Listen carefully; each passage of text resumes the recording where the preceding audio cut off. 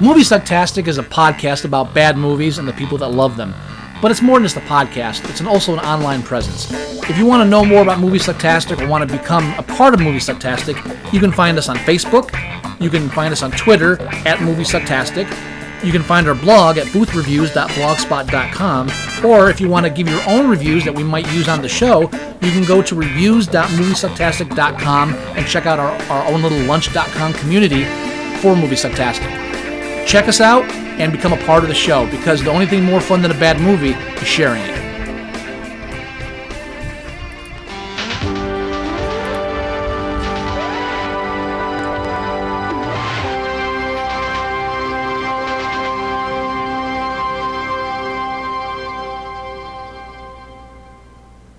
Harvard Law School. Yeah! Yeah! Tuition and fees. $10,493. Harvard Law School. This is a big day for all of us. That's why I've decided to let you pay your own way. Estimated annual living expenses. You ever applied for a loan before? $7,500. Mr. Watson, you don't pay your bills. Get out. Total for 3 years of law school. Wait a second, look at this. Full tuition for the most qualified applicant, most qualified black applicant. $53,979. Don't you think you're overreacting? No. Congratulations, Mr. Watson. Thank you, sir. I'll do my best. Some people would do anything to get into Harvard. It's gonna be great! These are the 80s, man! It's the Cosby decade! For Mark Watson, all it took was a little soul. I'd like you to meet my good friend, Kareem Abdul-Ali. So we got Washington here on a coin toss, so he'll take Leon. That's Watson. Right. Sorry, Marcus. Yeah, there may be a problem here. Your roommate was a What? a black Negro. A black Negro? You know, there's something really strange about you, and I don't know what it is. Oh, God, is she beautiful? You gotta believe me. He must have learned a great deal more than you bargained for. Tell her I'm white. Don't tell her you're white. What's going on? Can we blame him for the color of his skin? Mom, Dad, I'm black. What? No, you're crazy. Mark Watson. Come on now! From the producer of Risky Business, Soul Man. He didn't give up. He got down. Right on. Do you really hate the Beach Boys now? You're listening to Movie Sucktastic.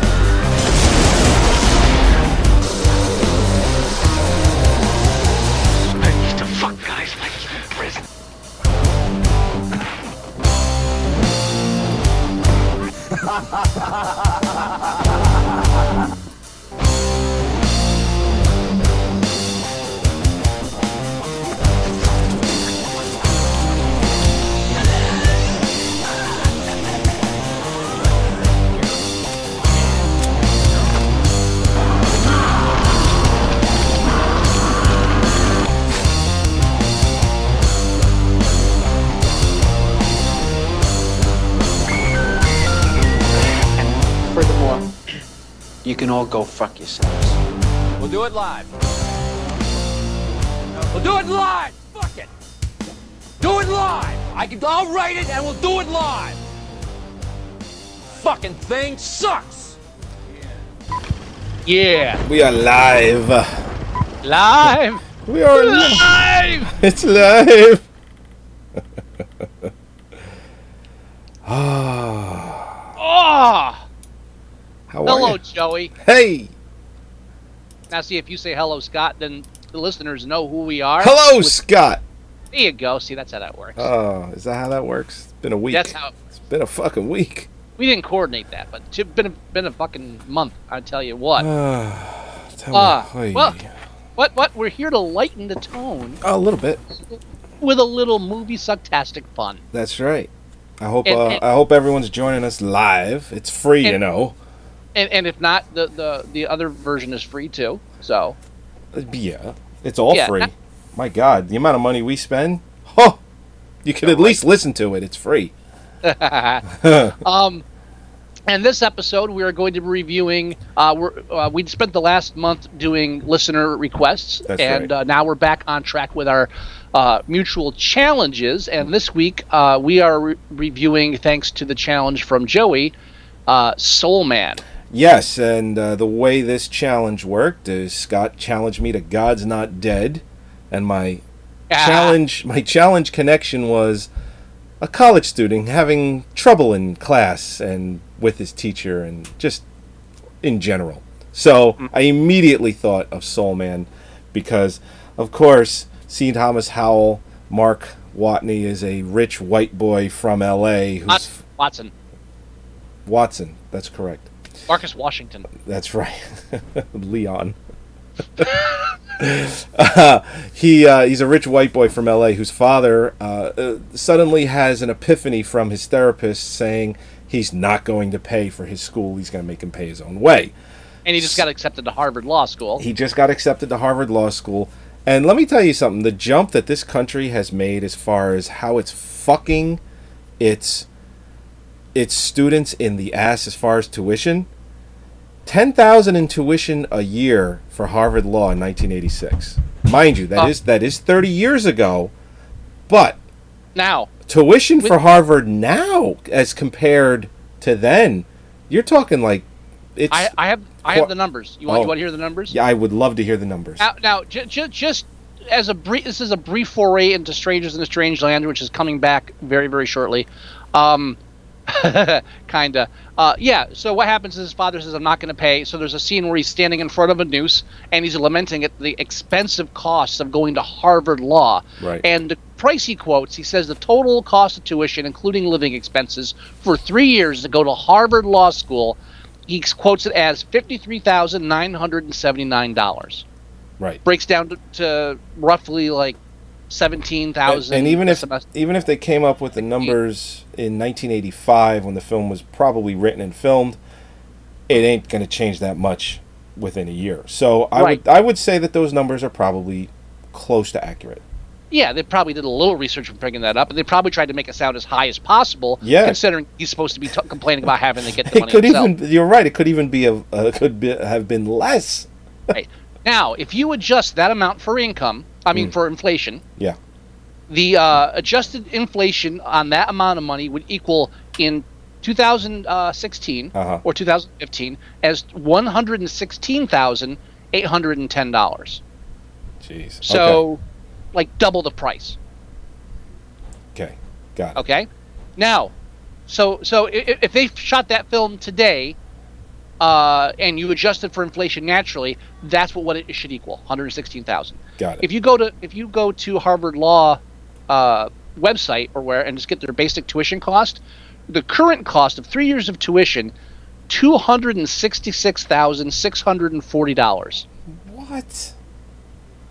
Which means adjusting for inflation means that is an increase of 228% in the past 30 years of tuition costs. It's no wonder kids are still living with their parents. It's no wonder kids are going back home after they've moved out. It's no wonder people are paying their school loans pretty much. As a matter of fact, it's no wonder that this generation will realistically be paying their school loan well into their retirement.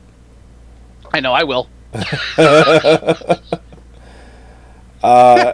And I gotta be honest, I feel very fortunate that I was able to put myself through school and have been able to pay it off. And a large part of that is because I was able to live at home while I did it. It's just not everyone has that luxury, but more people are starting to do that because that's the only way to do it. And you know what? That's sad because and you know what? We shouldn't have to do that. Two people should not have to work for two incomes to survive. Are you communist?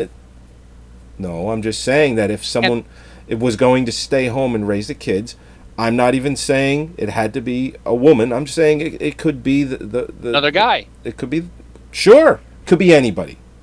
It could be anybody. But all I'm saying is, back in the olden days, not to sound dated, even though the olden days doesn't apply to me. Like, my father worked, my mother didn't. You know? And when we were old enough, my mother, she decided, I'm going to work. But she didn't have to. Because my father made... I'm just saying. I'm just going... I know I'm going a little bit further than needed. But, and I know this is movie sucktastic, not Strangers in a Strangerland. But all I'm saying is, it really shows how bad things have gotten with things like income and tuition and things of that nature. I myself am just grateful that I was able to accrue my student debt during the lowest financial history point since the Great Depression. You were able to get a lot of financial aid, wise choice on my part. I'm glad I did that. But you were able to get a lot of financial aid? Yeah. Thank you, Obama. Thanks, Obama. That's right. That's right. My first 2 years of college basically paid for by Obama. Thank you. Couldn't have done it without him. Anyway, so C. Thomas Howell you really wouldn't have done it without him. Seriously. If you had a Republican president, oh boy. Yeah. Well, let's not. Let's move on. It's wrong podcast. I know. So C. Thomas Howell has to figure out how to afford college because he doesn't want to miss this grand opportunity to go to Harvard Law School. That's right. So he goes black. Right on. Right. He has a friend that works in a research and development lab for a company that specializes in tanning solutions, and he gets tanning pills and overdoses on them. Hence, Black C. Thomas Howell. That's right. And then he gets to get a full scholarship towards Harvard. What? Nothing. Go ahead. You know you want to play one of them. Do it. I just did, and you talked over it. You ruined it. Oh, we'll do it again. Do it again. But see, the timing is what needs to be. Well, the timing is you wait till I stop talking. Yeah, but I thought you were going to stop talking. Well, you say something black. Something black. Sure. Now that doesn't work for me. Okay. So C. Thomas Howell goes black. Smoke weed every day. We have a new soundboard, and Joey didn't make it 10 minutes into the show when he said, "Oh, I'm not using the soundboard for the show." So you know you're going to. So no, he didn't make it 10 minutes. So there you go. Bruh. You can't touch this. No good. Okay, I'll keep it at a minimum. I'll get you some sounds for the sound. Give me some sounds. I'm gonna save a lot of these that are my favorite. I'm not gonna use a lot of them, but you know, I want to color coordinate them, all kinds of fun stuff. I think it is a welcome addition to the show. I just want to steer away from stuff that you would hear on any morning shock jock show. Of course. So I think more movie and television related quotes. I'll send a couple your way. No. I have like a dozen ringtones, notification things I can send you now that you would definitely use during the show. As long as I have them before next week. So this film was semi-controversial when it came out. Stars such as Spike Lee. It kind of disappeared off the face of the earth when it came out.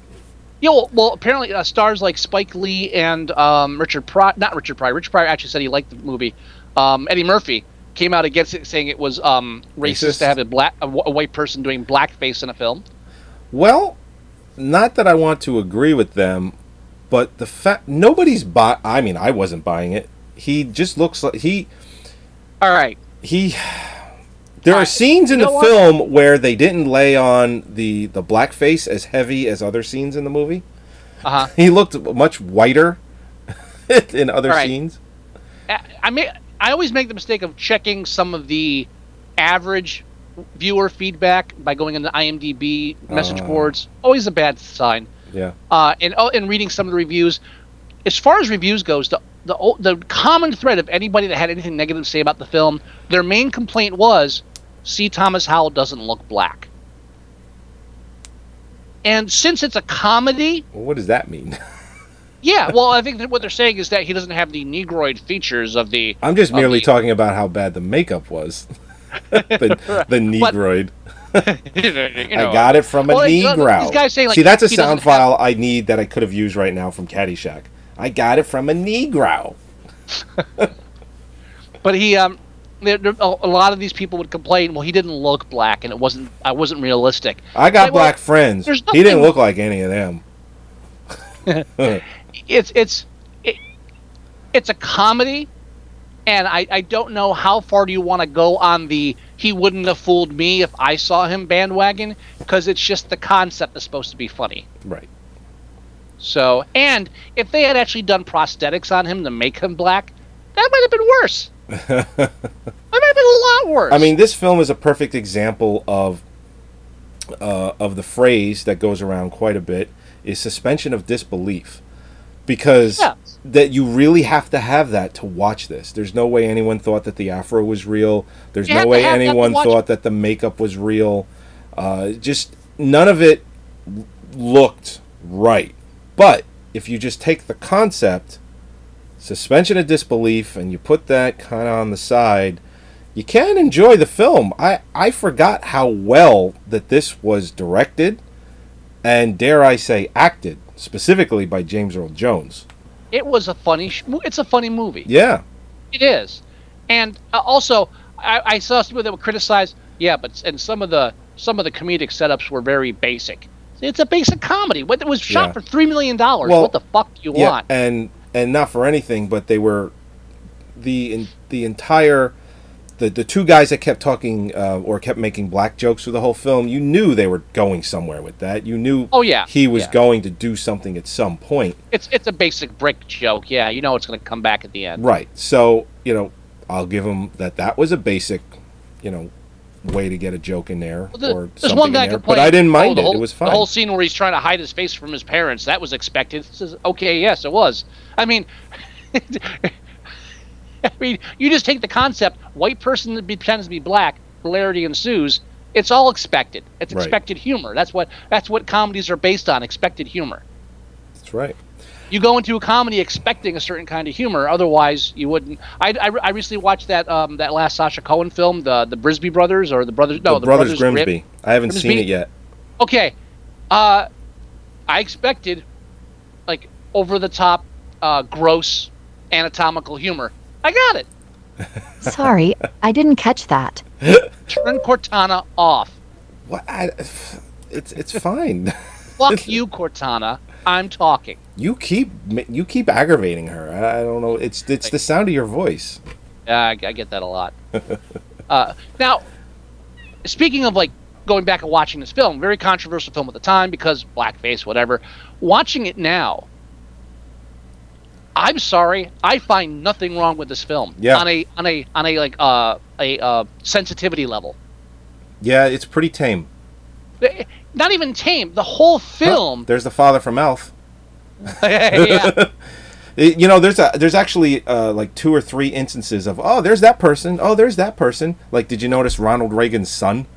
Oh, Ron Reagan? Yeah, I saw him. Liam Neeson, not Liam Neeson. Leslie Nielsen making Leslie a Nielsen, guest appearance. Ronald Reagan's son, the father from making Elf. a non-comedic appearance, by the way. Yeah. Like when you're watching the credits, Leslie Nielsen. Oh, this should be good. It's like he's a straight guy. My favorite scene in the whole film is the dinner scene at his house. That's an easy one, yeah. But dude, when everyone has their own kind of like little flash of him as a black person, and his is the best one. His is the best one because C. Thomas Howell is dressed like a pimp, eating watermelon, and then telling his bitch to go get his heroin and hypodermic needle. Yeah. go get your. What the fuck you looking at? What the fuck you looking at? Go get your fat ass and get my heroin hypodermic needle. Give me more watermelon. The best scene in the movie. I know it's simple. I know it's easy to pick it. Well, yeah. Still the best scene in the film. When he's got sweat all over him, and he's got a piece of bamboo in his mouth, and he's got sweat all over him, and he's like, "I never had a white woman, but I'm gonna have one now." And she's like, "Ooh," the mother. Bamboo. He had a knife in his mouth. Was it a knife? Okay. Knife between his teeth. Yeah. The son thinks he's Prince. Yeah. Well, I get all the humor in this film was directed towards how stupid racism is and how bad it is and how hard it is for a black person to live in a racist America. Right. And I even love the opening where they're first driving in. He's like, "Oh, you're gonna have a great time. This is a great time for black people. It's the Cosby era." It's like, yeah. Yeah, no. And that is such a white perspective. Well, I love that line coming from in the 80s, and then when you watch Hot Tub Time Machine, there's that one line where he says, "This is a great time for black people." Well, I mean, our time, not now, the 80s. This is a horrible time for black people. I don't see a black person in here. That's like the hindsight is 2020 on that. It really is. It's just like, yeah, when we wrote that, yeah, man. Yeah. No. But, I mean, I went into this not remembering much of the film, just remember, vague memories watching it. And, again, like you said, it disappeared, so no one's ever really... It's not like it played on cable over and over again. It came out, it kind of went away. It made $50 million at the box office for a $3 million investment. It was a hit. I'm surprised. I actually didn't check the numbers on what it made. But that is a lot of money. Yeah. And as a matter of fact, I didn't even check to see if the director ever worked again because this was so controversial back then. It seems like he probably did. Well, I mean, okay, he's controversial, but not still to the extent working too, which is good. What? I'm sorry, I talked over you, or you talked over me? I can't tell which. I don't know. The director is still working, Steve Miner. So, C. Thomas Howell. Yeah, kind of. I mean, kind of. He's kind of working. He's kind of working. Oh, wow. Steve Miner directed Lake Placid. It's pretty cool. There you go. I like that. Well, it was interesting. I looked up a couple. I tried to look up interviews from the actors and directors and such when we do certain films, controversial films especially. And I found it was interesting. I found a couple interviews with C. Thomas Howell, based mainly on him work up in the Southland TV show and getting a lot of positive acclaim for that. And so interviewers would go back and bring up other films. And a couple of them brought up Soul Man. And one thing I found is where he found it interesting that people kept saying that was the film that ruined his career or tanked his career, because he said that's not the case. The film did well. It's the film that he made after this that tanked his career. Which one was that? Was that the beach one? No, that was a bit later. Let me find it. I had it highlighted here. But he worked on a film that was supposed to be 6 months, and it took a full year to make. Oh my God. Then it was never released. Really? Yeah. The Role That Killed My Career was a movie I did with Elizabeth Taylor, directed by Franco Zeffirelli, called Young Toscanini. It was supposed to be a 6-month dream, but it turned into a 12-month nightmare and ended up going into litigation and never came out. When I accepted that role, we thought it would be Oscar-bound on many levels, and then once you do a movie for $20 million and it's unable to hit the screens, then people start to talk you up as that. So, and he says, because people say Soul Man tanked my career. Soul Man made $50 million. It was a hit. It saved New World Pictures. New World Pictures was facing financial troubles. That film profited. They needed that money. It was a success on every level.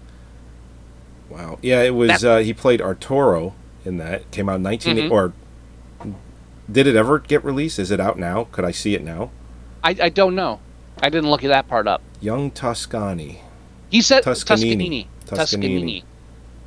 In this interview, he said it never came out. This interview is back a few years ago, when he was doing Southland. A fanciful biopic of legendary conductor Arturo Toscanini as a very young man. C. Thomas Howell, Elizabeth Taylor, Sophie Ward, John Rhys Davies, Franco Nero is in it. Oh my God! I gotta see if I can get a hold of this. Yeah, so I thought that was interesting that he brought that up. It's like, yeah, no, that didn't. Everybody thinks it is because it was controversial, and then all of a sudden he's not doing films. It's like, well, yeah, but that's not why. And just before this, he took this film after completing The Hitcher. Oh God, that's right. He did The Hitcher the same year. And I thought it was interesting because he said, I just come off a very dark film, The Hitcher, and to do something light and comedic was a great relief, and this was a great script, so I took it. So and you know what's interesting? You know what brings that full circle? Because I just looked up the Steve Miner's, like his career. His first two movies were Friday the 13th, Part 2 and 3, and then he does Soul Man. Oh, there you go. So I think they both needed a break. Yeah. Especially from the Dream Warriors. Yeah. That was 3, right? That's Dream Warriors? No, Friday the 13th. No? You're thinking of Friday the Nightmare on Elm 13th. Street. Never mind. I got my franchises mixed up. Sorry. That's 3D. That's Jason in 3D. Yeah. That's probably the first. Friday the 13th hit two bottoms. The first was Friday the 13th in 3D, and then the second was Friday the 13th. Jason Takes Manhattan 7. Right. That was not 7. 8. So I'm actually looking at C. Thomas Howell's career after Young Toscanini, and yeah, holy shit. Return of the Musketeers, Nightmare Classics was a TV thing. There was that beach movie called Side Out. Curiosity Kills, another TV movie. He did something called Kid, Deadly Nightmare, and it just goes on and on. Then he did a film called Breaking the Rules, with starring him, Jason Bateman, and Jonathan Silverman, which I actually just got my hands on a copy because it's only ever been released on Laserdisc. And it's I got a copy of that myself. Yes. So I was like, whenever I see anything like that where it says Laserdisc, and I'm like, oh shit, that means it's unattainable. Like, right. I've been trying to get my hands on a copy of My Demon Lover forever. Oh, tell me about it. And I can't. And apparently there was a copy of it rolling around the internet at some point, but it is, even on torrent, it is nowhere to be found. No, Holly still has my DVD, my rips. She might have that. I have to double check. If you have that, I need it. I will see if I have that hidden somewhere. Now, also speaking of going from like Soul Man connected to to films that ruined careers, right? Like Toscanini. I also read that Tim Robbins was originally up for the role in Soul Man, but he ended up not taking it because Howard the Duck went over in production. Yeah. I mean, there's a movie that cost $50 million, and just fucking bought, like, that was George Lucas's baby. You know, and normally I hate trivia that involves, this movie was Robin Williams was considered for the role. They consider like 30 fucking stars for every role. I think one of the best ones is Tom Selleck as Indiana Jones. He actually had the part but turned it down. Well, but they say, but the thing is, like, they don't just go to 1 star and say, hey, will you do this? They usually go to like 50 stars, 20, sure. The top A list. They go to all of them, so you can name any big film and here's 10 people that didn't. What get the part. They literally do is they think of this person is right, this person is right, all the way down the list, and then if they get one of them, then they've picked a person that they've envisioned in the part. It's not like they're saying, we want George Clooney for this, and it's the wrong part for him. No, they're thinking he could actually pull it off. And again, that doesn't happen for every film, but a vast majority of these big films where the studios are making the calls, the studio's in on it too. So, well, we need an A name, we need this. Look at all the films where they try to get somebody in the film and say, no, we need a big name. And so they end up losing. I mean, look at Dogma by Kevin Smith. This is one of the few times I won't be speaking negatively of Kevin Smith on the show. Janeane Garofalo was really the part, the person to play the lead character, and they're like, no, we need a name. And so they bumped what's-her-face into the fucking Dogma, who's the weakest link of that whole fucking film. Oh, I know who you're talking about. I don't remember her fucking name. All I remember is that she's like the worst part of that movie because she. Yeah, I heard she was very difficult to work with. Yeah. Well, Kevin Smith said that, so go figure. But I'm on his side with all of that. Yeah, it definitely. I remember reading that script like years before it came out. I'm surprised it even got made. So Linda Fiorentino. Yeah, horrible in that film. Horrible. Yeah. Totally not fit for that at all. It was just to put a name in the fucking seat. But that's what happened. So yeah, a lot of people get turned down for roles, or they turn down roles. It happens all the time. So I normally ignore that kind of trivia. But when I saw Tim Robbins had to stand do Howard the Duck, so he couldn't do it, it's like, oh, that's special. Oh my God, she's almost 60. Good. How is? Come on. How is she almost 60? I'm not a raving Janeane Garofalo fan either, but that role was fucking perfect for her. Yeah. And not only was it perfect for her, she ended up playing like a bit part next to her for 5 minutes. It was like I don't even know why Kevin Smith did that. It's like, well, I'll put you in the scene with her. So that's just like worse. It's like, okay, here's the person that stole your role and is shitty at it. I'm going to put you a couple scenes with them too, just for shits and giggles. Right. What the fuck were you thinking? He was thinking, I want to help my friend, or I want to give help my friend a part. But still, how bad, how horrible must that have been? And what kind of a name was Linda Fiorentino at the time? I mean, what was the biggest thing she ever did back then? The biggest name that they could get besides George Men in Carlin Black? And, I mean, it's got to be Men in Black, right? And with all the other names in that film, you had Chris Rock, you had George Carlin, fucking Matt Damon and Ben Affleck. Like, all of those names, like, oh, well, we can't have Janeane Garofalo in that role. What the fuck? Really? Yeah. Yeah, Men in Black. That's the biggest thing she did right before Dogma. She's not even good in that. No. She's not. It's a bit character. She's good in it because she's barely in the film. That's the only reason she's good in that. I'm not a fan of hers. I had never seen anything about her that I she would did. go out on a limb and say Janeane Garofalo, she did better things up until Dogma than Linda Fiorentino. Oh, definitely. Let's see. Janeane. For a while, she was working more than Ben Stiller. Yeah, well, she was in a lot of the stuff that he did. Well, but I mean, besides him, that's what I mean. It's like, there's a while there where she was actually a bigger name than him.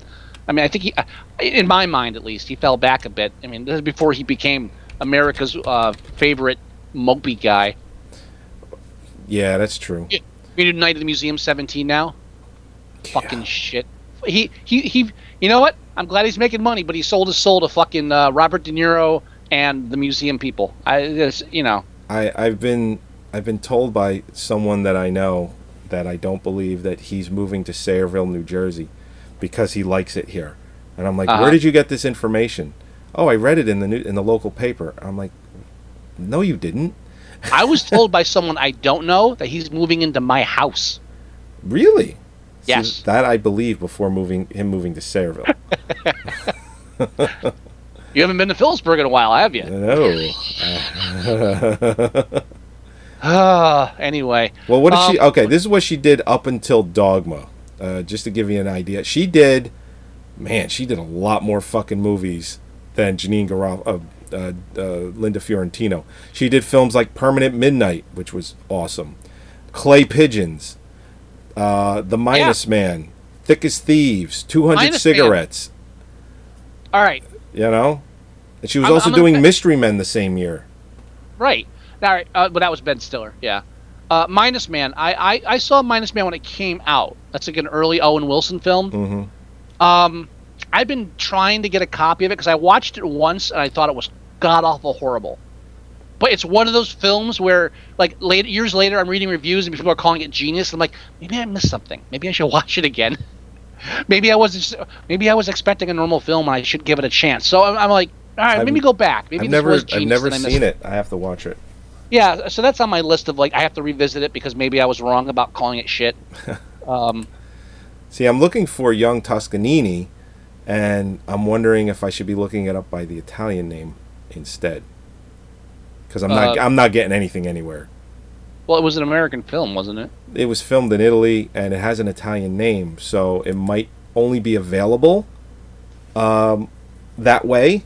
So doing a search for Young Toscanini... in his interview, he said it was never released. Yeah. Because it was tied up in litigation, so it's possible that litigation held. It says, well, you know what's interesting? It probably still is unreleased because on IMDb, it's like 100 and something people rated it. So, what's the Italian name?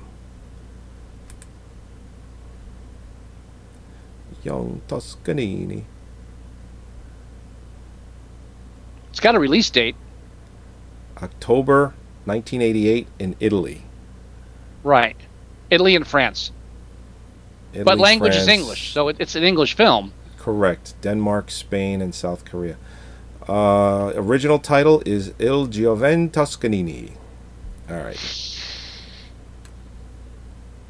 Let's see if I can find something. It was never released in America.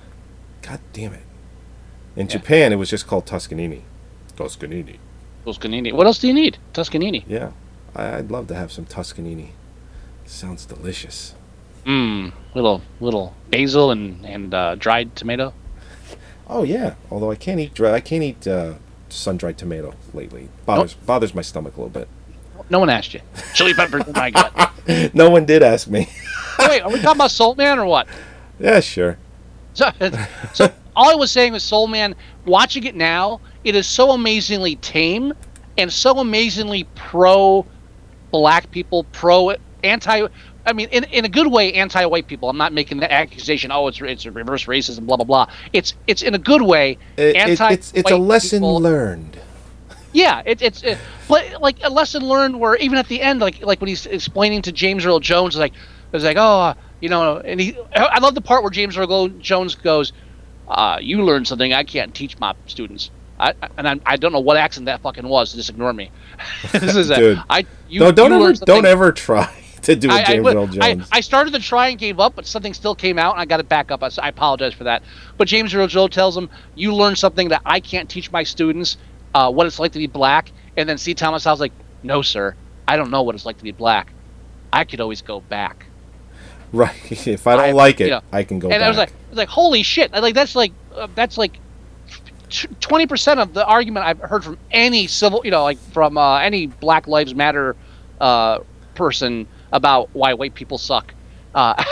It's like you can't. And actually, my favorite part of the whole film, comedy-wise, and there are some really funny lines in the film too. I don't know how to pronounce his name. Arya Gross. The guy that plays his friend. Oh, Gordon. Yeah. I mean, he's been in a ton of shit. Sure. He was in. This director also directed the film House. House, yes. He was in House 2. Which he was in House 2. But right, that's one of the things Steve Miner had nothing to do with House 2, other than maybe recommending this guy for the movie. Possibly, yeah.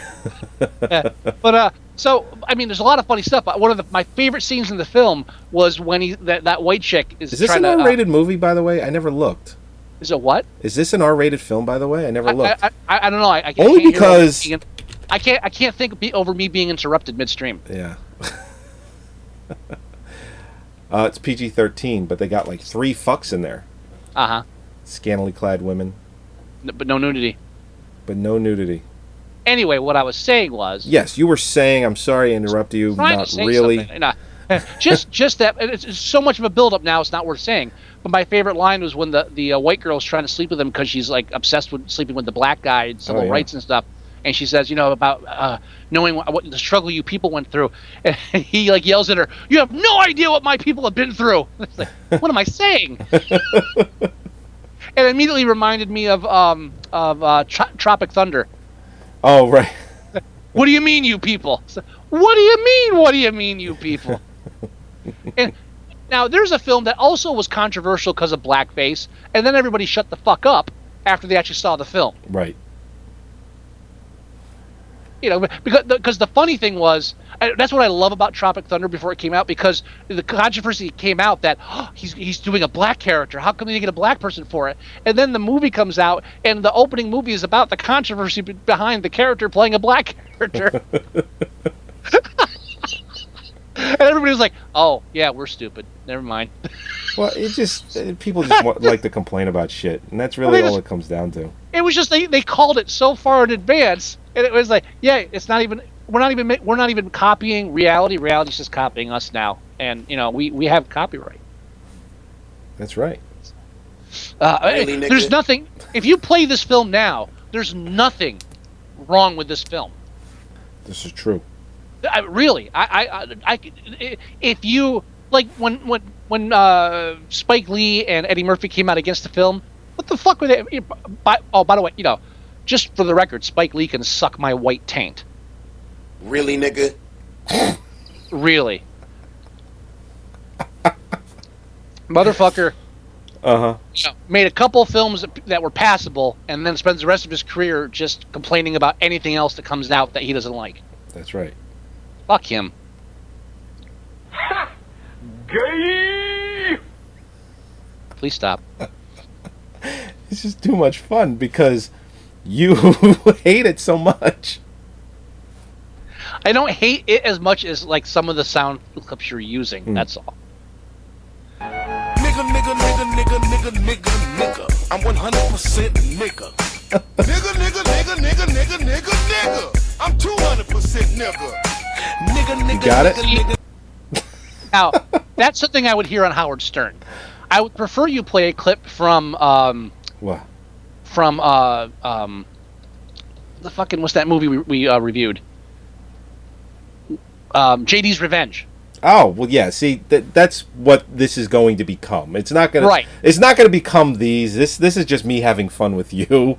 Yes. But yes. Whenever we watch films, I'm gonna be, as I take notes already. Now I'm probably gonna be looking for great sound clips. Like, I didn't have time for it because I just set this up today, but I would have had the bitch go get my heroin and syringe. I would have had that for tonight. And give me more watermelon while you're at it, you fat white ass. I would have There's got to be some Lou Gossett on there. Of course. Drinks at the bar. They free. They're free. We eating here. Although that's actually more me pretending to be black. He's actually more calm in the film. He's like, we're eating here. Yeah. And I'm like, we eating here. That's you being totally racist, right? Completely. But there's nothing racist about Soul Man, except possibly just the mere concept of blackface taken totally out of context. That's the only part of this film that's offensive. Yeah. And really, the rest of it is it's so blatantly positive in its message, and so blatantly anti-racism, and so blatantly trying to show what black people have to go through in white society. It is so blatantly on the side of black Americans that where's the argument? You'd have to be fucking you'd have to there's no way you can make a logical argument against this. You just end up sounding like an idiot. I'm wondering, I don't believe this has been formally released on Blu-ray yet. I think it's only been, you can only get it on iTunes and YouTube and places like that. I think it was released on, I want to say it was released on DVD, yeah. I saw a DVD cover, maybe, of this release as a double feature with 18 Again. Oh, okay, but I believe it was also released as a standalone. I'm just saying what I saw. That's all. Okay. That's all I'm saying is like I saw that somewhere.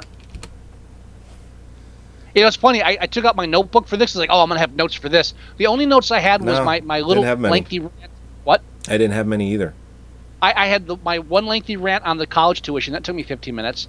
And then I had my favorite quote. And then I mentioned the fact that the film has 3 80s montages: basketball, studying, and taking a test. Well, you got to have the 80s montage. Yeah. I like it when, because that scene is on now, when he's introduced to Julia Louis-Dreyfus and her whatever boyfriend who's going to Boston University and trying to transfer to Harvard, and he's just swaying side to side like Stevie Wonder. Really bad, yeah. Wow.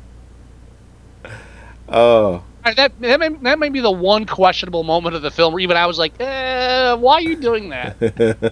I thought it was interesting, though, that it seems like outside of Seinfeld, right. Julia Louis-Dreyfus apparently, I think primarily plays rich twats in films. Well, she has experience because I believe she's part of the Dreyfus family, the billionaire Dreyfus family. Uh-huh. So it came pretty natural. She's one of my favorite parts of Christmas Vacation. Oh yeah. Why is the carpet all wet, Margot? I don't know. Oh no, I got that backwards. Holy shit! A little dyslexia from Joey. And then she played the totally crooked lawyer in Arrested Development. Yep. Yeah, no, she's never played a likable character. And I'm including Seinfeld in that, too. Not a likable character. Well, no. The season finale just pretty much showed them as unlikable, bad people. And that's why the show ends the way it does. The biggest joke ever perpetrated on the American viewing public of television was making a show about 4 unlikable people and everybody liking them. Yeah. And then at the end, they don't get the joke. Why are they horrible? I don't get it. Why are they in jail? So because at that point, they realize it's like Steve Martin with his fake comedian routine. Right. And then it became popular, even though it was like a joke. It's like Seinfeld was like the joke everyone fell for, not realizing the joke. And so it's at a certain point they all had to been just like every episode was just like, I think it's what broke Seinfeld. I think it's why he never did anything after the show. Besides the fact he was so filthy rich he didn't need to. Yep. I think that sucked all the joy of life out of him. Because every time you see him after Seinfeld now, he's just like this very sullen, quiet person. I think it just sucked any joy of comedy out of him. Just the fact that no one got the joke. I want to say that I see the complete opposite. What do you mean? I see a lot of interviews with Jerry Seinfeld and whatnot, and he seems pretty content, pretty happy. But not funny. He's not creating comedy the way he was back then. There's no, even when you see him like doing like those commercials and stuff, he's dead. He's dead. There's nothing there. He's never. I mean, I remember when he first started doing stand up, like his first HBO special or Showtime special. Right. You know, back before Comedy Central and all that shit. I mean, it's just I just feel like there's part of me wants to believe or believes that Seinfeld being so successful just destroyed him, just tore the heart out of his soul. Maybe. Or at least I'm hoping that. So when he's like, you know, moving his car collection around, he cries every now and then. It makes me sleep a bit better. I don't fucking think that's happening. He's moving his car collection around, but he's not crying. He's having a great time. I like to think like a tear rolling down his cheek every now and then while he's comparing like car elevator schematics with Jay Leno and Mitt Romney. It's just like just that single tear says, "I just wanted to be funny, but no one got the joke." So Soul Man and 18 Again were released as a DVD combo. Told you. I'm not answering that. Sorry, I don't know who's calling, but we're not taking live calls tonight. Yeah, but we're not. We're just not doing that tonight. But Soul Man and 18 Again were released as a DVD combo. And it doesn't seem to have been released any other way, and that was in 2011. So, but it took that long to get a DVD release up until that point. I mean, Laserdisc and VHS was the only way you could see this movie. At that and point, DVD came out in 95, so it took 16 years for it to come out. Part of their catalog, and they probably just rolled it out with a bunch of other stuff just to fill the gaps. That's all. Yeah.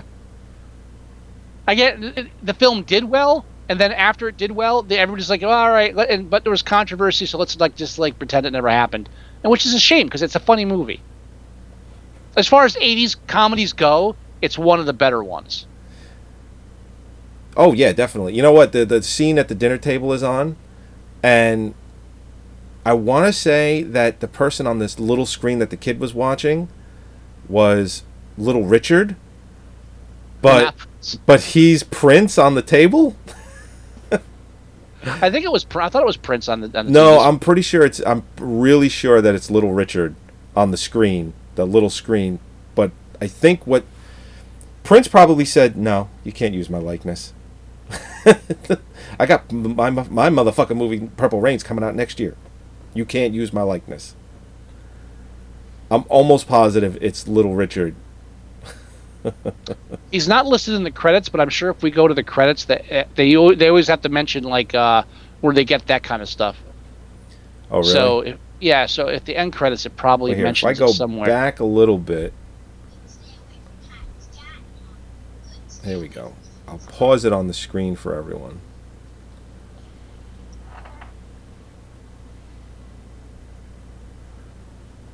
Yeah, that looks a lot like Little Richard. To me. That is definitely... I have it paused on the screen. That is definitely not Prince. I have a Prince expert messaging me right now telling me that you are wrong. It is definitely Prince. It ain't Prince.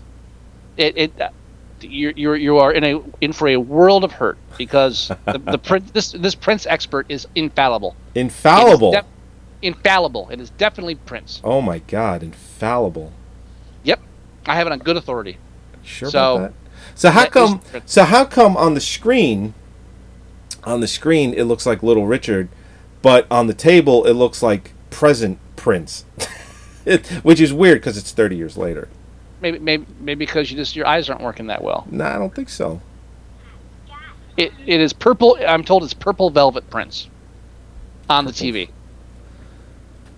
There's no way that's fucking Prince. The expert has spoken. His face is too fucking full.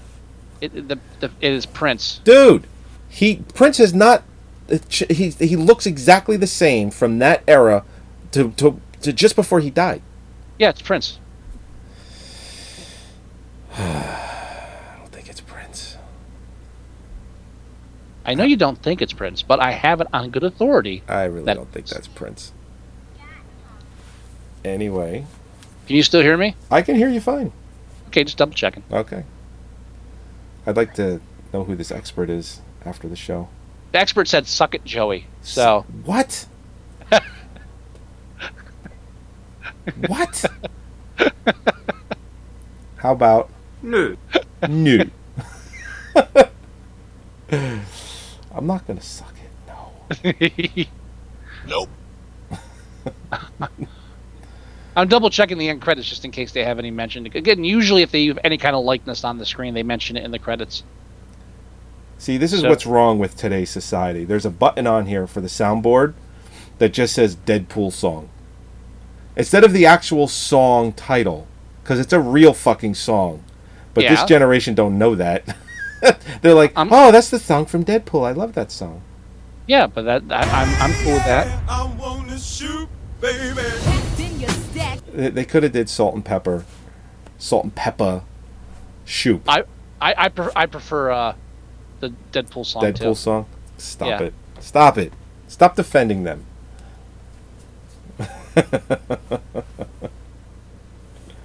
I'm not seeing anything mentioning the actual screen. Again, usually they have like a little copyright thing because of the. I guess they didn't start doing that till the 90s. Yeah, maybe that's why it was unreleased because Prince didn't allow it. I don't think so. Prince has a good sense of humor. Sure, he does, but he really has a. Did you ever watch that that like 30-minute segment that Kevin Smith did? It was at one of his Q&As, and they asked him. This is like 20 years ago. They asked him about a documentary that he filmed for Prince that will never see the light of day, and he explained the whole thing. And he basically said that he called Prince because he wanted to use a song in Chasing Amy, and I think the song was like The Prettiest Girl or something like that. And Prince basically said, no, you can't use it. But he asked Kevin Smith to direct this documentary for him anyway, and Kevin Smith said okay, because he thought at some point that he might have been able to get the song, but he genuinely was a fan of Prince and said, fuck it, I want to do this anyway, and maybe I can get the song anyhow. And through all of that, Prince never released a documentary. It went into his vault of stuff, which apparently he's got like 100 years of music, original music, unreleased, music videos, full produced music videos that no one has ever seen. He could literally release music, they said, for 100 years, like an album a year. For the next 100 years, and it would be like he was never gone. Full produced videos, the whole nine, and he wouldn't give Kevin Smith the song. But one thing that he did say was that Prince did have a sense of humor, but he was very just ask Chappelle, Dave Chappelle, Charlie Murphy. Yeah. That's one of the best skits they ever did, was Prince playing basketball with Charlie Murphy. They had it on like the Tonight Show or whatever. That Prince released an album with Chappelle as Prince on the cover. Yes. Yeah, as a single, without telling him, just like use his image without telling him, asking permission or anything. Chappelle's like, yeah, you win. Well, he was like, what am I going to do? Sue the guy that I did a parody of for using a picture of me as him? It's like, I can't do it. I actually saw that interview. It was pretty good. See, I'm looking online to see if there's any video of Prince in the film, and if it is in fact Prince. It's Prince. Well, C. Thomas Howell is supposed to be Prince, but it's Prince. I don't know. Don't look like him to me. Well, that's because you're racist and they all look alike to you. Wow. If they looked all alike, I wouldn't be making the fucking argument that it looked like Little Richard instead. That's what I'm saying. You can't tell the difference. That's not. I don't make the rules. I just enforce them. Do you enforce them?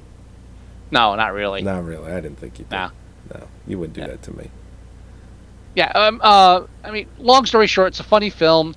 I enjoyed it. I thought I was going to challenge you a real shit fest, and it turned out I really enjoyed the film. I don't have now. By the way, a lot bad to say about it. The one thing I do find in the film that's a little racist is they have Rae Dawn Chong, who's like one of those black girls that's like has traditionally white features, so it's okay to have her be sexy in a film. Well, she's half white, so that helps. That's what I'm saying. She's like one of those. She's like a white. She's like a black actress that white American can be comfortable with because she has like subdued facial. You know what I'm trying to say. White America would fuck Rae Dawn Chong. Exactly. What I find I found that a little racist that they picked her as the black representation. She was pretty. She was pretty. She was working a lot. She was pretty hot at the time. There's that with time her she was father. Being Tommy Chong and all that. So yeah, I liked it when she hit that stage where every film she was in, she died. That was fun. There was like a nice period there. If she was in a film, you knew she wasn't making it to the third act. Yeah. This wasn't one of them, of course. But interestingly enough, C. Thomas Howell ended up marrying her. Oh, really? Then divorcing her a year later. Oh, well, who saw that? They were married in 89, and then they got divorced in 90. And then he married somebody else later, and they've been married ever since. So I guess they were dating up until their marriage because they made the film 3 years prior. Yeah, I think they met during the film. That was where they first started seeing each other. Yeah, that makes sense. Okay. Yeah. Wait a minute. No, that's wrong. I was like, was she in Red Dawn, but her name is Rae Dawn Chong? Red Dawn Chong. Red Dawn Chong. Yeah. I don't think she was in Red Dawn. No, she was not. I don't believe that she was. Rae Dawn Chong. I mean, and the film doesn't really pull much. But I like when he gets arrested for swerving. Yeah, I said that scene was just on. And it's not like what are you gonna do? Arrest me? Like they detain him 18 hours without any formal charges. Right. And then with the baseball games, how'd the game goes, buddy? It's like we lost to a bunch of niggers. It's like, oh no. Oh, this isn't gonna go well for you, is it? It's just. Well, I mean, it was really the film's unflinching at really just portraying that America sucks. White America sucks for black people. Right. And if it's gotten any better, I'm sure it's probably a little better at Harvard. Maybe, I don't know. But I would imagine they only care about the color of your money. If they made this film today, there would be complaints that it's too tame. Yeah, sure, definitely. I want to see the one where the cop shoots him, gets him out of the car. I lost my license. Bam, bam, bam, bam. Wow. Wow. What? Like that's unreasonable? You know what? Yeah, no, it's totally reasonable. Did you see the one in the news yesterday? The black guy got shot. It was a psychological counselor, psychiatric counselor. No.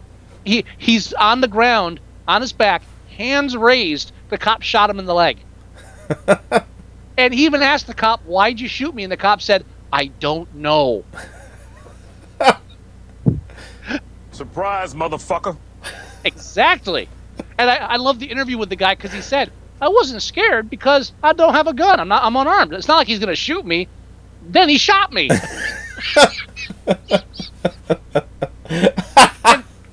and he's next to this. It was like an autistic guy or a mentally handicapped guy from the place where he works that had wandered into the street playing with his toy truck. So he's on the ground on his back with his hands in the air. Next to them, there's a 23-year-old man playing with a toy truck, yelling, "Shut up!" And the cop shot the black guy. This shouldn't be as comical as you're making it out to be. The best part of the whole thing is even if the cop mistook the toy truck for a weapon, he wasn't holding it. He shot the wrong guy.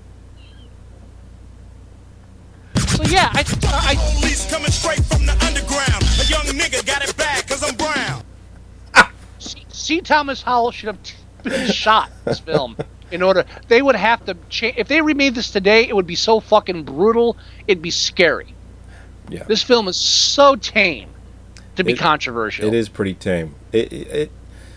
Hindsight is always 20/20, and it just looking back at this film now, I would imagine anyone that did see it back then and then watched it now would just, what the fuck was I thinking? Well, I don't think anybody that was against the film back then actually saw it. Yeah. Oh, there's a scene where he gets in the elevator and looks at a white old lady, and she takes her purse off her shoulder. Or how about when he walks in on his parents, and the first thing the father does is, "Get back, honey. I'll take care of this." I like when he leaves. Like, I think he had a knife. And again, yeah, all right. If you want suspension of disbelief, somebody comes in that looks just like their son in his clothing, but it's black and they don't recognize him. I get it. Yeah, all right. It's not realistic. It's humor to illustrate a point about exactly upper class white America. Yeah, so you can't. Yeah, sure. They're not encountering black people unless they're just not encountering them.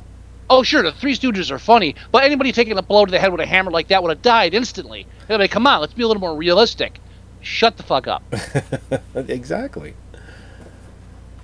No, the Muppets are funny, but a bear working with a frog, I don't see this. And how are the animals talking? Dude, shut the fuck up. Did you see they did not did not renew the Muppet Show. What the fuck?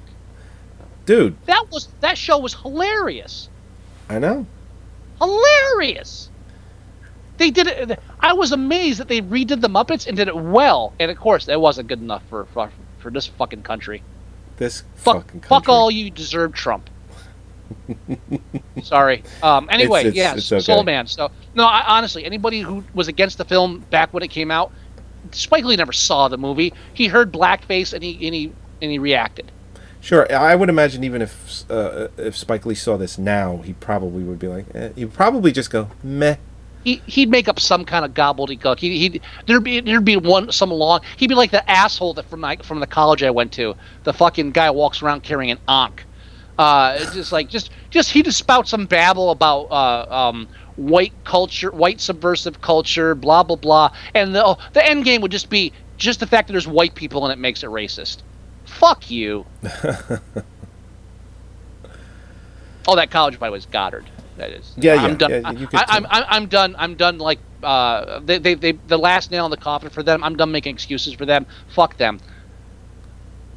I earned my degree, but the college is a fucking joke as far as administration and everything.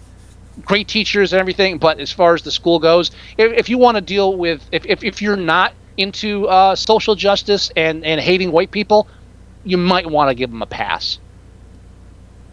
Sure. Sorry, that's for the bachelor's degree. Master's degree program, I hear, is much different. Oh. James Earl Jones. Man, he's... Holy shit. James Earl Jones, blatant racist. He was in the film. Total racist. I would love to see like James Earl Jones talking to Spike Lee about the film. I want to see who wins that discussion. James Earl Jones is 85. Jesus. Yeah, there's a professional actor strong. Who's... What? Still going strong. Yeah, but there's a professional actor who was like alive during those worst parts of American racism that Spike Lee only like does films about. Right. I'd love to have James Earl Jones and Spike Lee back then with their like what do you think about this film? And it's like, oh, it's racist. And James Earl, I just like to see James Earl Jones like verbally bitch slap him for 30 minutes on what's racist. Can you believe that he's never won an Oscar for acting in any way? He's gotten an honorary award in 2012. Dude, fuck the Oscars. Of course he hasn't. That's fucking crazy. The Oscars don't recognize good acting. Russell Crowe won for Gladiator. I rest my case. He's only been nominated one time for an acting role, and that was The Great White Hope in 1970. Mm-hmm. Not even Spartacus. I mean, fuck, voice work alone in Star Wars, I would have nominated him. Sure. I mean, holy fuck. Mm-hmm.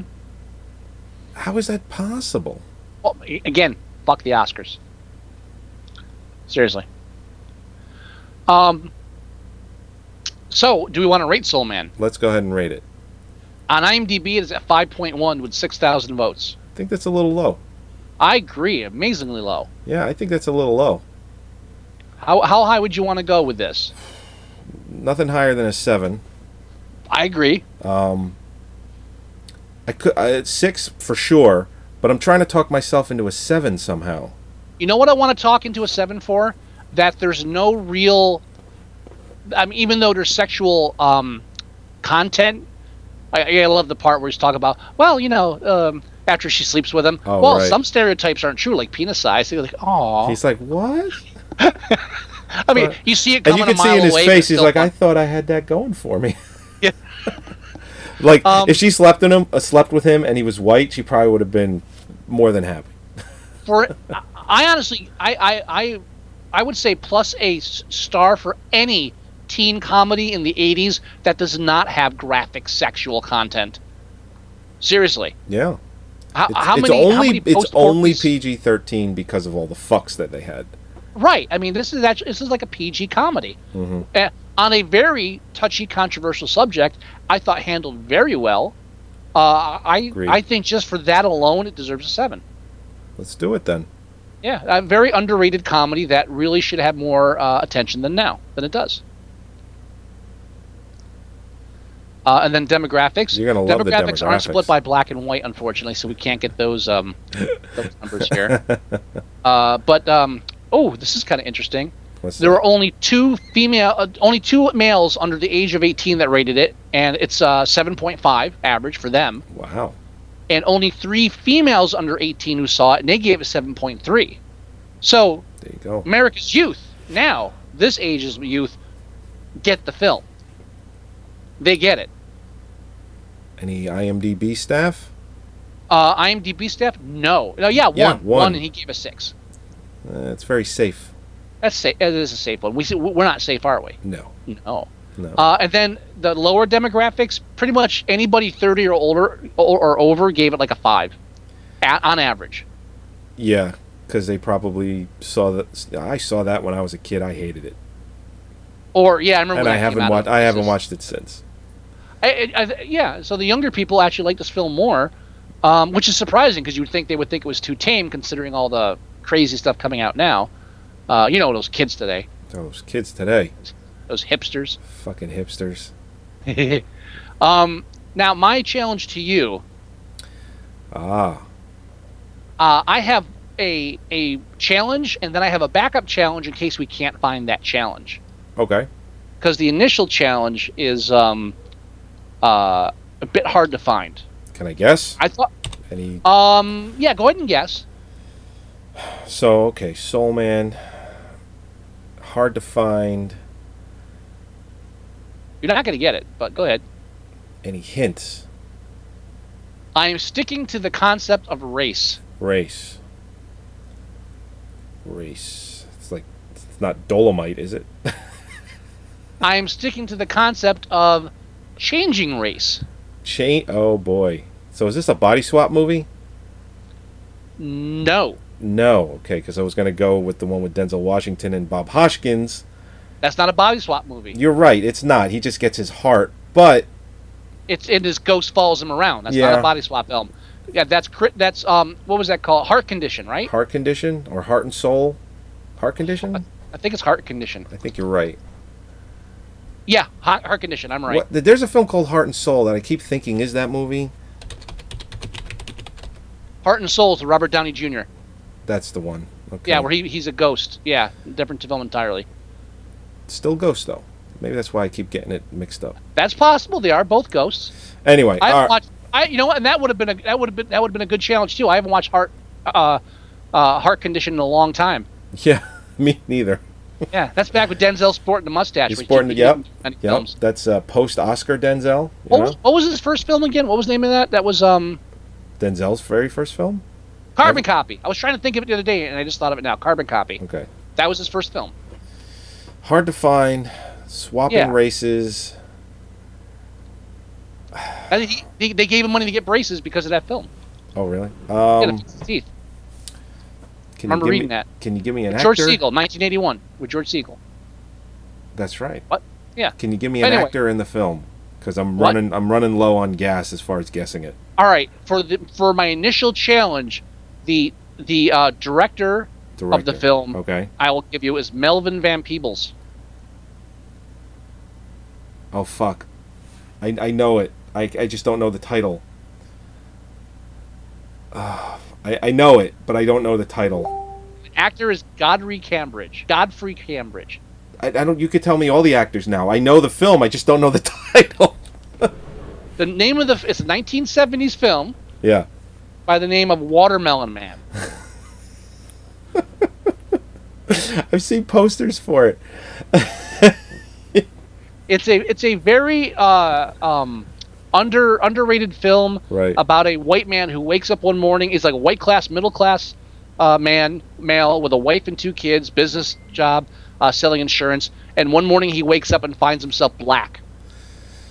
That's right. I've never actually seen the movie. And it's Godfrey Cambridge dressed would make up as a white person in the first part, and then he turns black later, and then like the whole town turns against him. So do you have a backup film, you said, in case we can't get our hands on it? I mean, now you can pay to watch it on YouTube. No, not gonna do that. I thought I had a copy. It didn't work, so I'm still looking for a copy. I thought I had a hard copy, but I don't. So I'm trying to find the film. I think you can pay for see it on Amazon as well. It's like a couple places have it for pay. If we can't get a copy of that we don't have to give those fuckers money. There isn't an alternate title, right? No, it's Watermelon Man. Okay, only title. I mean, maybe known as The Watermelon Man, but it's still Watermelon Man. The backup would be White Chicks. Oh dear God! Because we're still dealing with black people being white people being black, so they both fit my theme. White Chicks. And if we can't get White Chicks, we'll do White Man's Burden. But I'm pretty sure we can get White Chicks. White Man's Burden. I saw that in a movie theater. I think I saw it with you. Yeah, you know what? Did we see it together? I'm almost don't know positive we saw that together. We must have, because I saw it in the theater too, and that's too weird of a coincidence. Yeah. We must have seen it together. And what's funny is I still do that with my fries, where I put salt and pepper in the ketchup, because I learned it from that movie. That's the smartest thing in that film. It's a great fucking idea. Smartest thing in that film. And even Harry Belafonte, he's like, that's a pretty fucking good idea. And you know, even though I don't like the movie and think the concept is stupid and doesn't prove anything, you have to give John Travolta special credit for being told to play a black person as a white person and actually pulling it off. What did I do? Yeah, it's like and talk about a role that you just immediately like, oh, I'm fucked no matter what I do. Well, really, how do I do that? He pulled it off. I mean, John Travolta, say what you want, when he's not doing stupid ass shit, he is a good actor. I can get Watermelon Man from my local library on DVD. Oh, if you can do that, we're sold, because it's really hard to find. Matter of fact, I can. Oh shit, it's checked out at that library. Can you get their address? Yes, I can. Actually. No, Joey. You say no, I can't, and then no. I can't get that address. I have no idea where the film is. Stop it. But it is at the Franklin Lakes Public Library, and yeah, I have no reason to go to Franklin Lakes tomorrow, but okay. You know what? Shit, this just came out. Like, Franklin Lakes Library only got this May of this year. Really? Yeah, so either it's a recent purchase or it just recently was made available on DVD. That's interesting. Maybe I'll go to Franklin Lakes and get it tomorrow. And I think I don't think this is going to be a bad movie review. I think this is going to be a good movie review, because this is a really but it's 70s and it's kind of odd, and there's really not another film like it, so I think it'd be worth a reviewing. Right. And if not, White Chicks will work too. Now, wait a minute. You said Godfrey Cambridge is in it? Yeah. How come it says the publisher date? Okay, publisher date says 2004 and 1988. But you said it's from 1971? 1970. Shit, alright. They didn't remake this shit, did they? I'm almost positive they did not remake Watermelon Man. I mean, what I'm looking at, it says that introduction by Melvin Van Peebles. Fine, it's the movie. So these dates that they have on it, here it is. Originally produced in 1970. Fine, never mind. Forget I said anything. Already forgotten. 98 minutes, rated R. Oh yeah. Watermelon Man. I'll get my hands on it in one way or another. I tell you, one of the funniest things about the film for me, Godfrey Cambridge playing a white guy is fucking hysterical. It's obnoxious fucking asshole. He fucking nails it. Just hands down. If you hate white America, that's why. he fucking nails. There's nothing illegitimate or it's just fucking great. It's a great movie. Oh, there is a DVD rip out there in the ether. The one I grabbed didn't work, so if you grab it and work, send it to me. Where'd you find yours? I'll tell you later. Okay.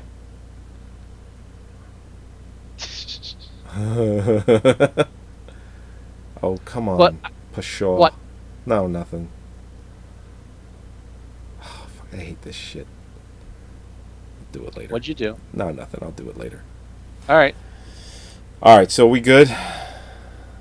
I think so. I think we're good. I think we I'm go ahead go and end this bitch. Yeah, we can end this so I can go read the leaked text of Trump's acceptance speech. How much is plagiarized? Do we know? You can't plagiarize. 407 years ago. What the fuck? What the? This sounds so familiar. Holly turns to me. It was like 2 nights ago. We're sitting there, and she just turns to me, and she just says, "He's gonna win, isn't he?" I was like, "I told you this a year ago. Why is everybody acting surprised?" The reality's just setting in. Everybody's like, "Holy shit!" Because she's like, "He's gonna beat Hillary, isn't he?" It's like, it's a possibility. Yeah. I really, obviously my vote. I know you joke about it, and I don't know if you're actually going to do it, because he is the president this country deserves. For real. You know what I feel like? But I don't think I could ever waste my vote on him. You know what I feel like watching this whole thing with Trump? Remember 2012, Woody Harrelson's character? Yeah. He's on top of the hill. And then the volcanoes and explode, and the fire's gonna come down. It's like I think the front, just on the front lines watching Armageddon. I feel like him right now. It's like, bring it on. If it's gonna go, I want to fucking see this. Did you watch that Jim Jeffries the video I sent you? Yes, I did watch that. Yeah, he nails it. Yeah, I guess. I love his comedy, so maybe I'm a little biased. I'm iffy on him. He's okay. No, he's awesome. I like a harder edge to my comedians. That's just me. You need harder than Jim Jeffries? I mean, I only sent you like a 5 or 6 minute clip. You should. I watched some of his before. He meanders a bit too much for me. I love him. I think he's. I don't know. Anyhow, but he's like Eddie Izzard, but without the manic part. See, I'm not a big Eddie Izzard fan. I like him, but I'm not I have my pluses and minuses with him too. I'm just saying he reminds me of Eddie Izzard, but subdued. Like if you took Eddie Izzard and calmed him the fuck down. Well, he is a little manic, so yeah, I get that. That's what I'm saying. So, I think I think Jeffrey's comedy was a little different when he was a junkie. So that'll do it. Yeah. So he's kind of leveled out a bit. Sure. He's got a kid, married, all that stuff, and he's clean. That's the difference. Oh, speaking of movies and speaking of comedies, real quick, have you seen that film called Entertainment? No. It's by the same guy that did the film The Comedy, which was kind of controversial when it came out. I don't think I saw that either. Entertainment. It's Greg Turkington. It's a very, very. It's one of those films that most people that watch it hate it. Oh, really? But it's one of those films that after I watch it, I have to like look up interviews and stuff and read about it, to see what I don't get and see if I need to understand the film more, that kind of thing. Got it. I'm not recommending it, but I like your take on it.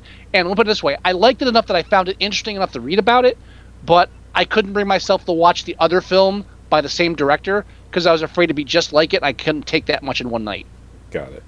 So, Entertainment, made in 2015. I would love anybody else that's listening that's seen that. I would love your feedback on that film because it's a polarizing movie. I'm gonna have to check it out now. And if you know someone who's pregnant or you are pregnant, you might not want to watch it. Oh boy. There's a scene. There's a scene. There's a scene. There's a scene. Yeah, there's a scene. And this is a movie, not a documentary. This is a movie. Okay. What about people who have been pregnant? Probably not a good idea. Yeah, that's fine. As long as they're not currently carrying it, it'll probably be okay. I think I'll watch that one alone. You might. I think no matter what, you want to watch this one alone. Okay. Just so you don't have to explain yourself. Okay. Should I avoid adding it to my Plex account? No, but like I would never tell my mother watch this. Okay. Because I would get angry phone calls. angry phone calls. Got it. This is definitely in the realm of my parents shouldn't watch this. Okay. Not because it's bad, but because it's definitely not for them. Good to know. Yeah, no. I watched this alone. Holly's not watching this film. No. Okay. Because I don't need her yelling at me for 2 hours of what the fuck is this shit. It's that kind of movie. Got it. All right, let's go ahead and end the show. About time. It's about time. I've been watching a lot of movies lately, so I'm just trying to catch up on that kind of stuff. I haven't. I get my films lately from... Yeah, I get that. I get my films from doing the podcast, actually.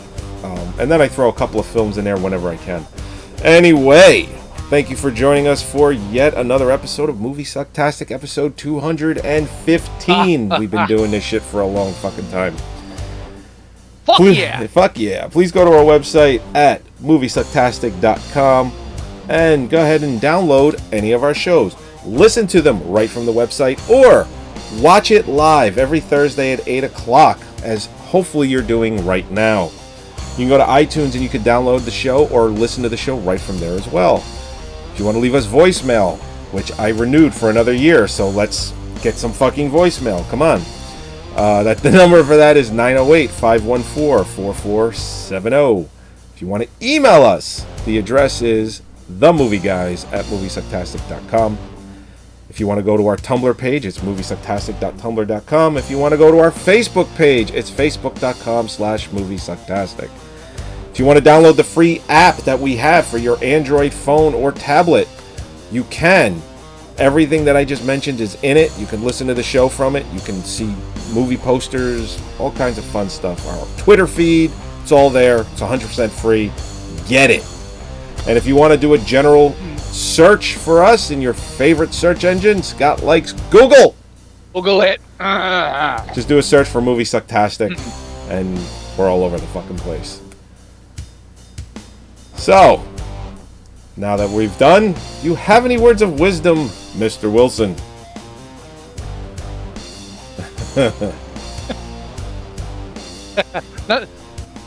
No. No, because you know what? The first 3 things that popped in my head is like, I shouldn't say that. Yeah. So Bitch, go get my heroin and hypodermic needle. There's your words of wisdom. I was going to say, nigga, please. But I think, no, definitely not a line. Don't really, nigga? Exactly. I'm the craziest nigga you ever gonna see. Yeah, I'm the craziest nigga you ever gonna see. Oh, yeah. Surprise, motherfucker. We eating dinner here. We eating dinner here, motherfucker. All right, everybody. We will talk to you next week. Oh, yeah. Bye-bye. Bye. Bye. Definitely the most racist episode. It had to be. Drinks are free. They free. They free. They free.